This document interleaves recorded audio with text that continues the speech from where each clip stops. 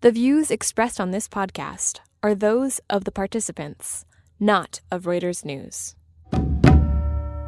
First, a nuclear threat to U.S. territory, then an American failure of nerve, then a peace treaty, then withdrawal of U.S. troops, then confederation, then unification. This is a long game that the North Koreans have been playing since the 1980s.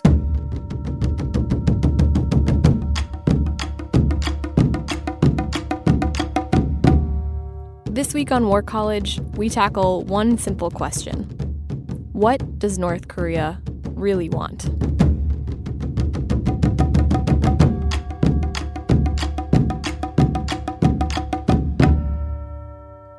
You're listening to Reuters War College, a discussion of the world in conflict, focusing on the stories behind the front lines.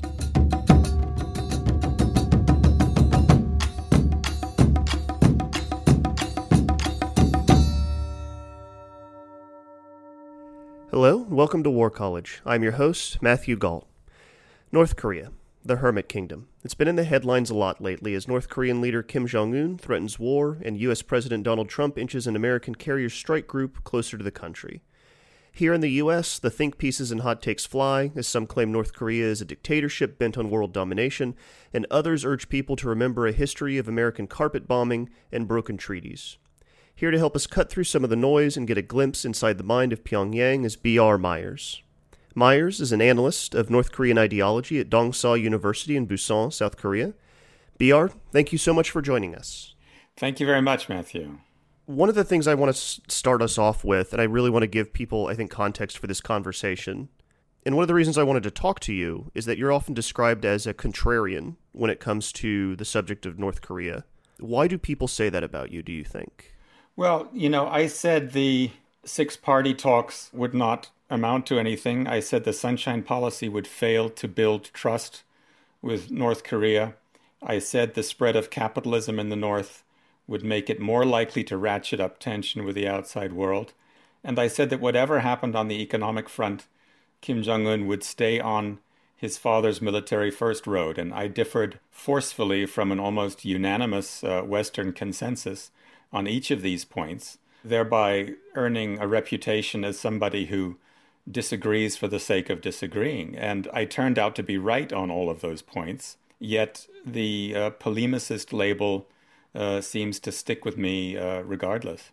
Well, when you're right, you're right, right?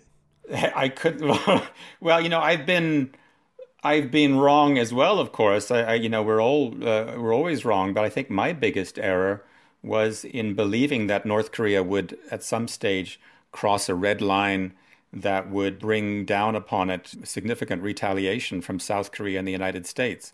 And that's why North Korea has lasted longer than I expected it to. I should add that actually the biggest area on which I disagree with the consensus is that I do not regard North Korea as a communist state. My background is actually Soviet studies. I came into North Korean studies when I was doing my PhD, having focused on Soviet culture up to then. And it was very clear to me from the start that this was actually not a communist state, but a far-right state, an ultra-nationalist, military-first state by its own definition. And I'm still outside the consensus in that regard.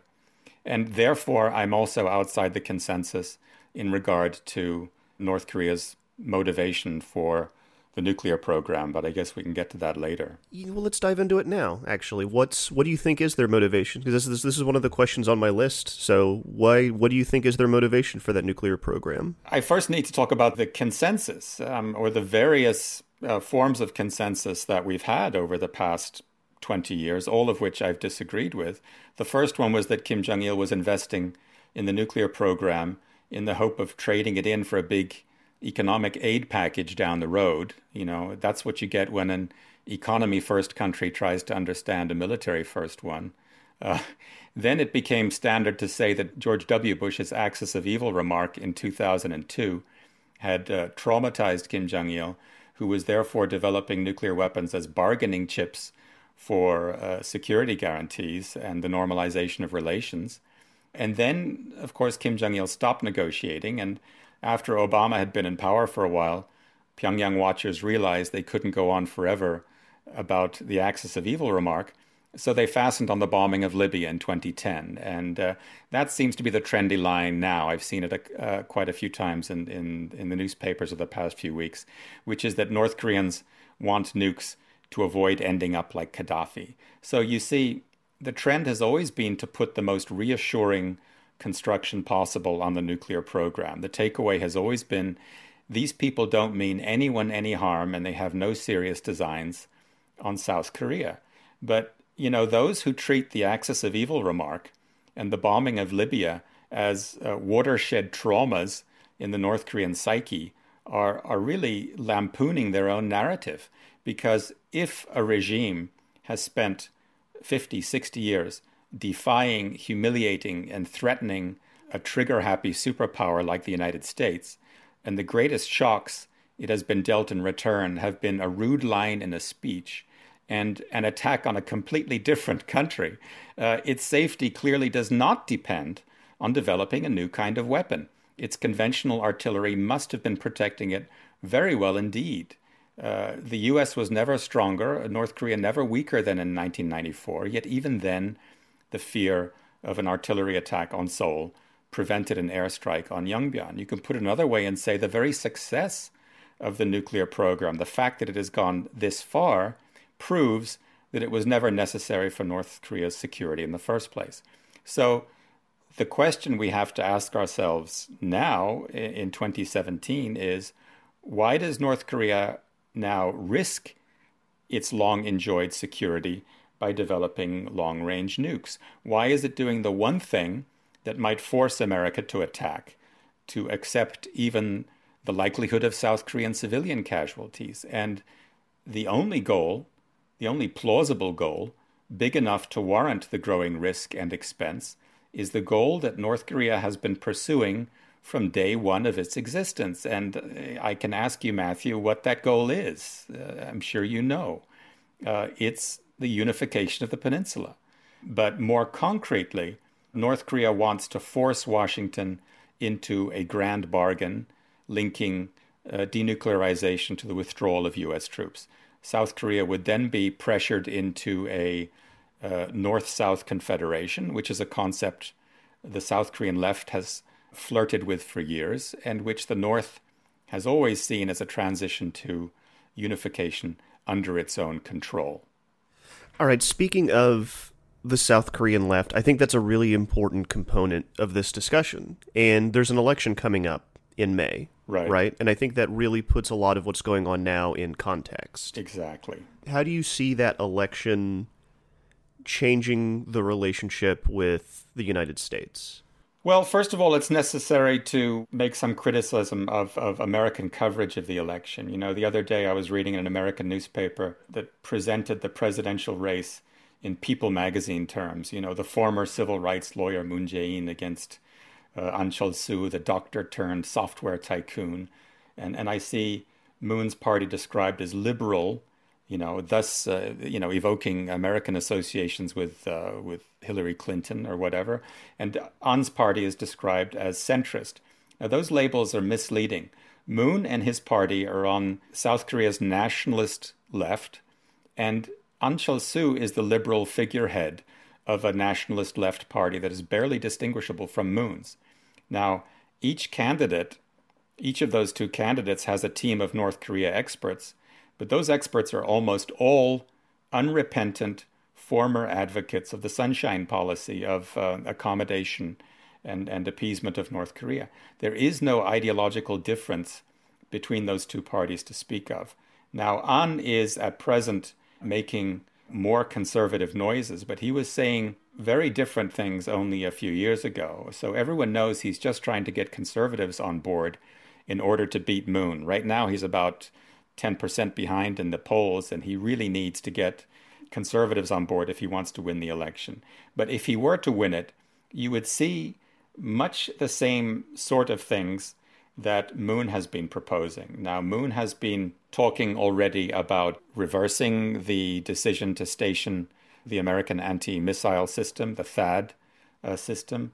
Moon has talked about lifting restrictions on pro-North political agitation, in other words, on lifting the national security law.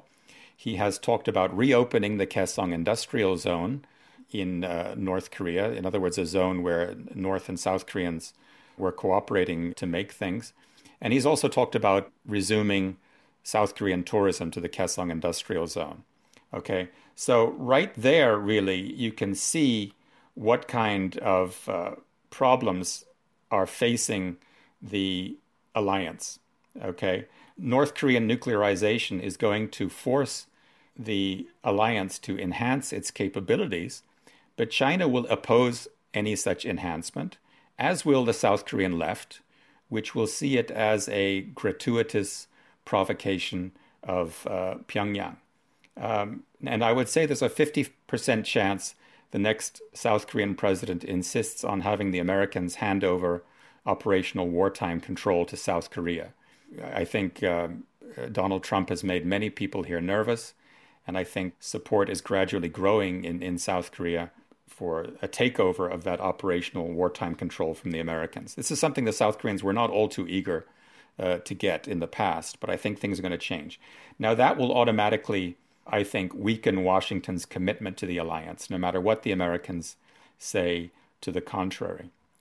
And when the next South Korean president restores even a small amount of inter-Korean economic cooperation, it's going to become impossible for the United States to continue pressuring China to implement UN sanctions. That would leave us with no leverage over the North at all. So the United States government, to make a long story short, is going to start wondering why it should protect an ally who is not only reluctant to defend itself properly, but is quite literally trading with the enemy. Now, George W. Bush put up with South Korean accommodationism in the vain hope that the Sunshine Policy would tame Pyongyang. You know, we had a very bizarre situation there where we were fighting for sanctions in the UN, and at the same time telling the South Koreans it was all right if they cooperated economically with North Korea. But a lot has changed since then. You know, in the last year or two of George W. Bush's term, he was really desperate for a deal with the North Koreans. But, of course, Donald Trump has different priorities. Finally, the U.S. may well conclude that it can do a better job of fighting the North outside of an alliance with the South. The U.S. could then conceivably strike the North without having to worry about the North bombarding Seoul. So this is why South Korean conservatives are so terrified of either a Moon victory or an Ahn Cheol-soo victory. I think some of their fears are perhaps a little exaggerated, but I think it would behoove us to take them seriously. And I think it's important for people to understand that the South Korean conservatives are out now because of a giant scandal that they have just weathered, correct? Can you give us the Cliff Notes version of that? Yeah, the Cliff Notes version of that is that the South Korean president was allowing a close friend of hers to engage in influence peddling. That really is the long and the short of it. And quite to my surprise, actually, a very large number of conservatives have the attitude that basically, so what if she did that? The important thing is our security. And by forcing her out of power, we have basically put our security in the hands of the South Korean left, which is going to neglect it. I think that's an extreme view, and in a way it reflects the general problem here on the left and the right, which is that the rule of law is not considered all that important if your own side is breaking it. Before we kind of started having this conversation, I kind of felt that a lot of the missile tests and things that have been threatened by North Korea lately have been bluster on the eve of this election to try to push it to the left. But and that may be true, but listening to you talk and having this conversation, it makes it feel as if you take them at their word, right?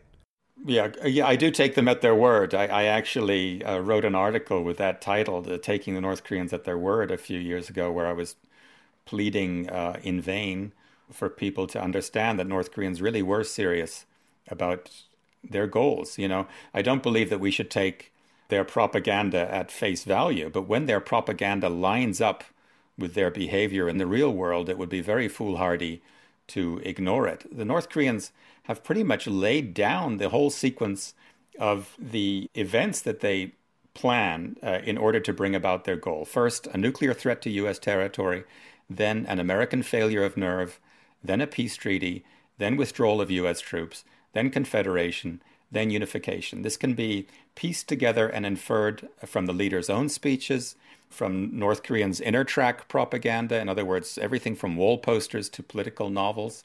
We've heard this from captured North Korean operatives who've divulged their ideological training to South Korean intelligence. So we do need to take it very seriously, and we do need to understand that this is a long game that the North Koreans have been playing since the 1980s.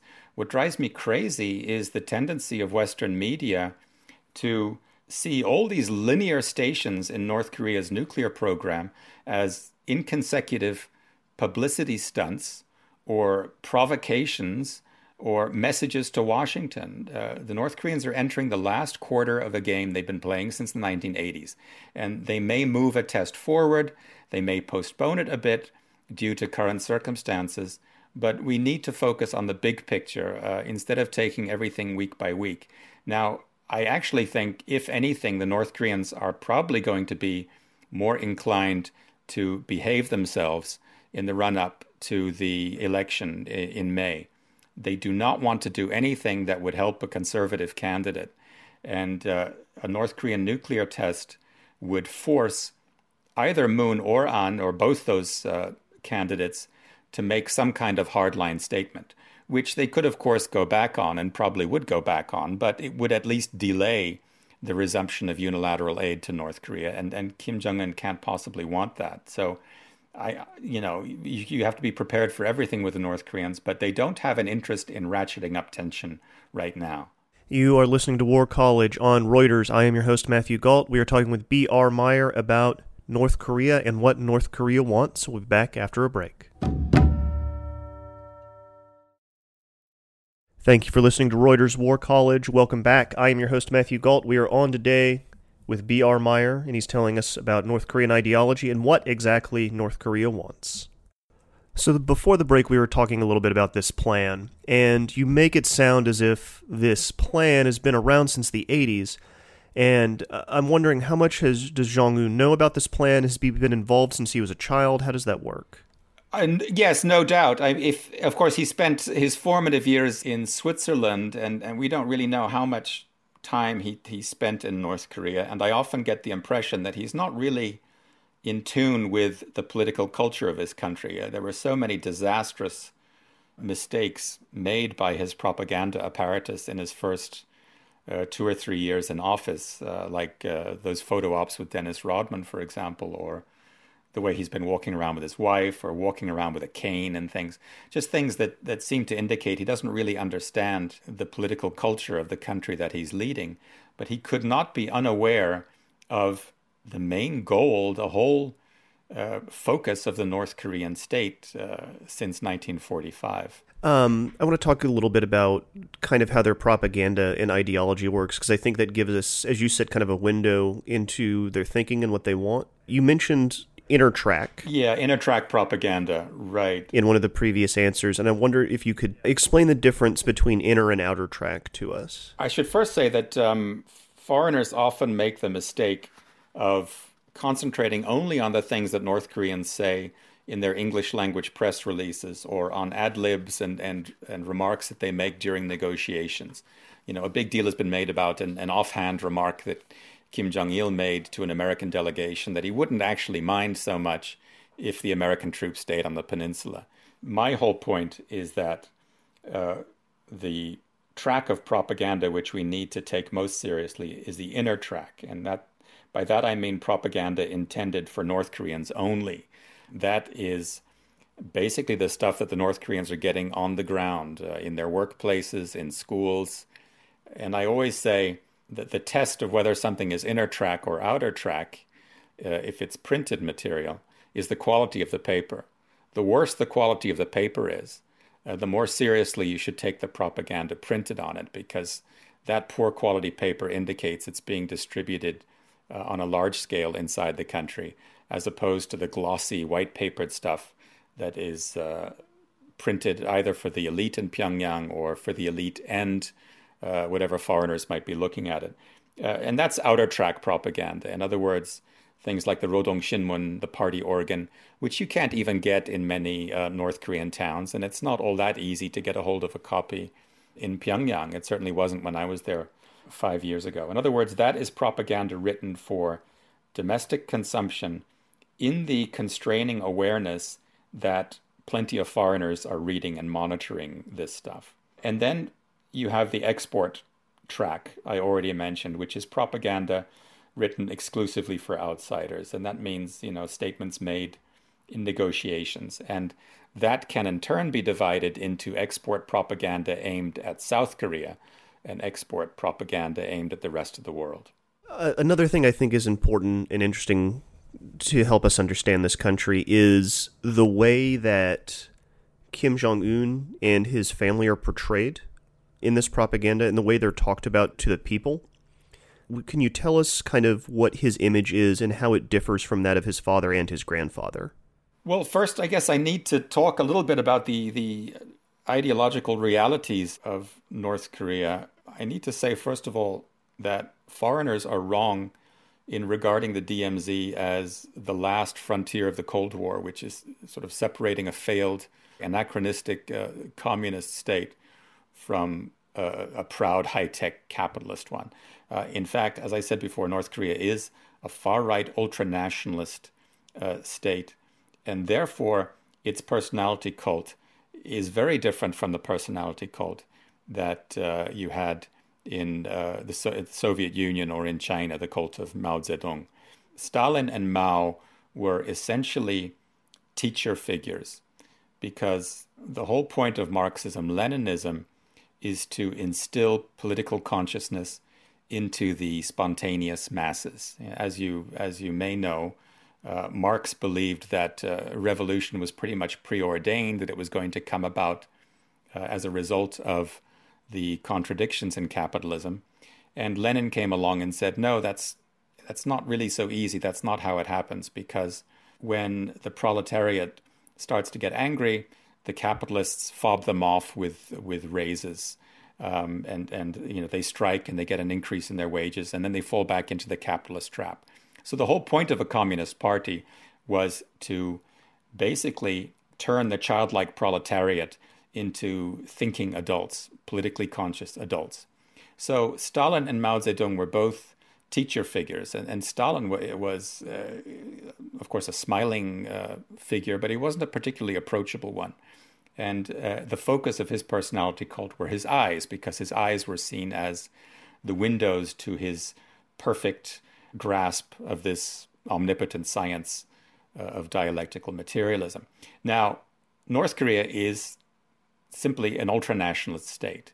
And that means that Kim Il-sung was and is seen as the perfect embodiment of racial virtues. In other words, he's the perfect embodiment of Korean purity and naivety and motherly solicitude. And that image really is not so different now. I don't believe that Kim Jong-un's image is that different from Kim Il-sung's.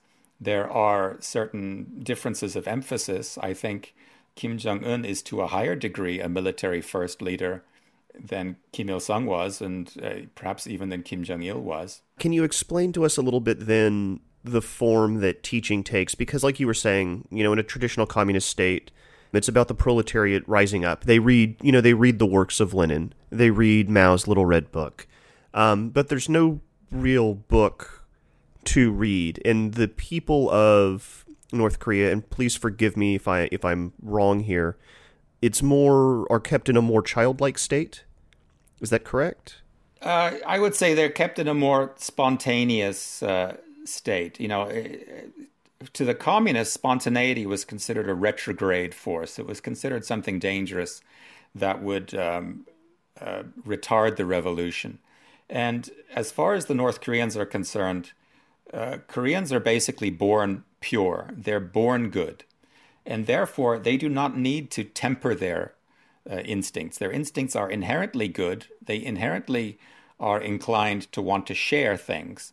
So they're basically born in a perfect state to implement socialism. That's the big difference, I would say.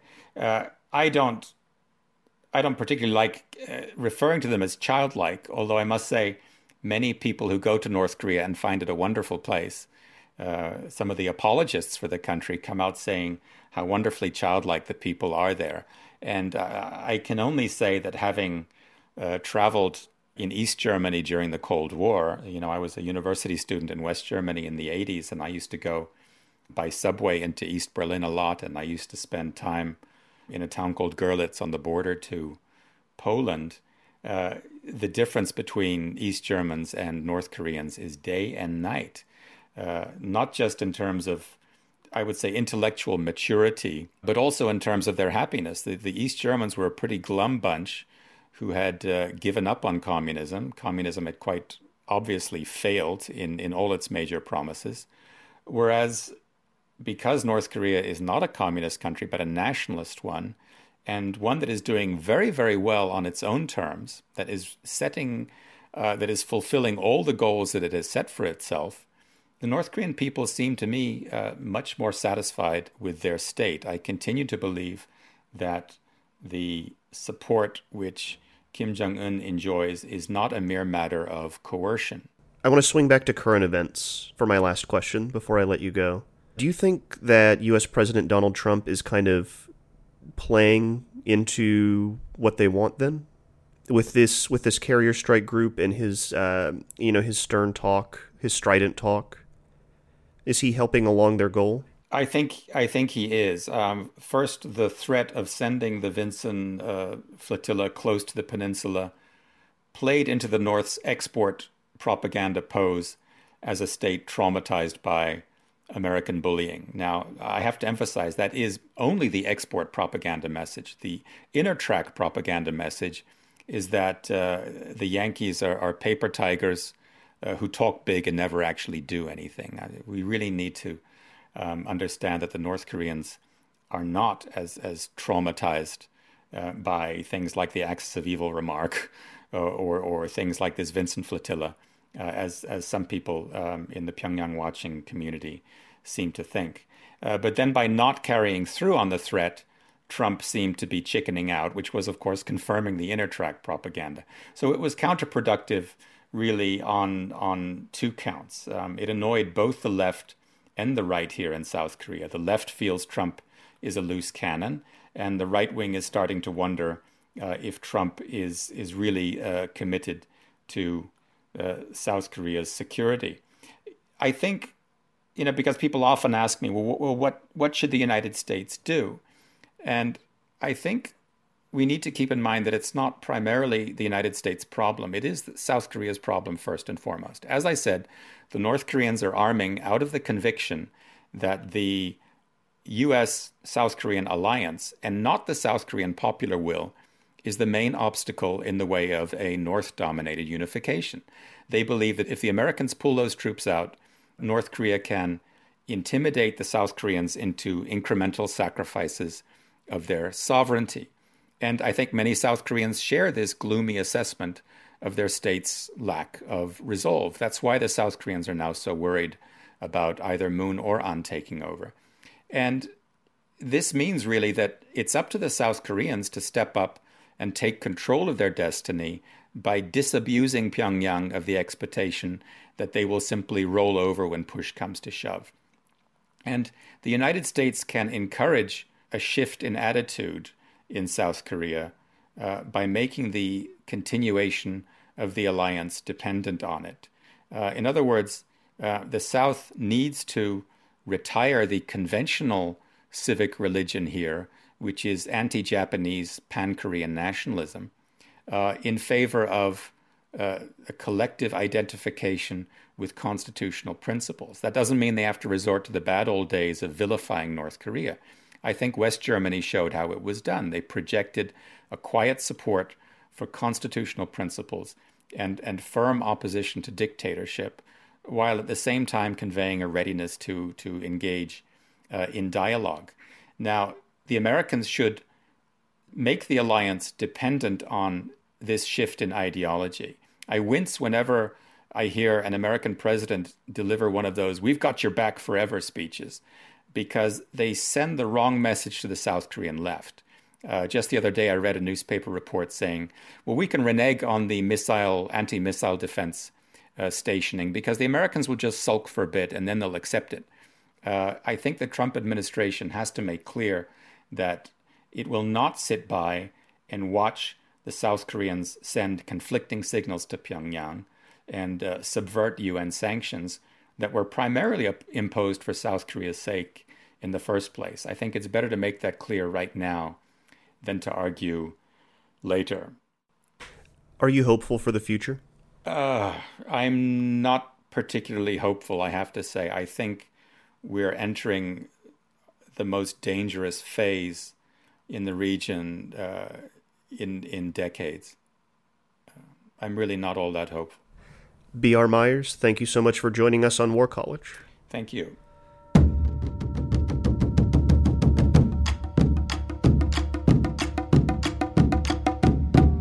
Thank you for listening to this week's show. War College was created by Jason Fields and Craig Heddick. It's hosted by Matthew Galt, who also wrangles our guests. It's produced by me, Bethel Habte. If you like our show and want to support us, please leave us a rating and review in iTunes. It helps other people find the show. And also leave us suggestions for future shows. On our Twitter page, we're at war_college. We also have a ton of archived shows. Check those out on a rainy day, and join us next week for a new episode. Thanks for listening.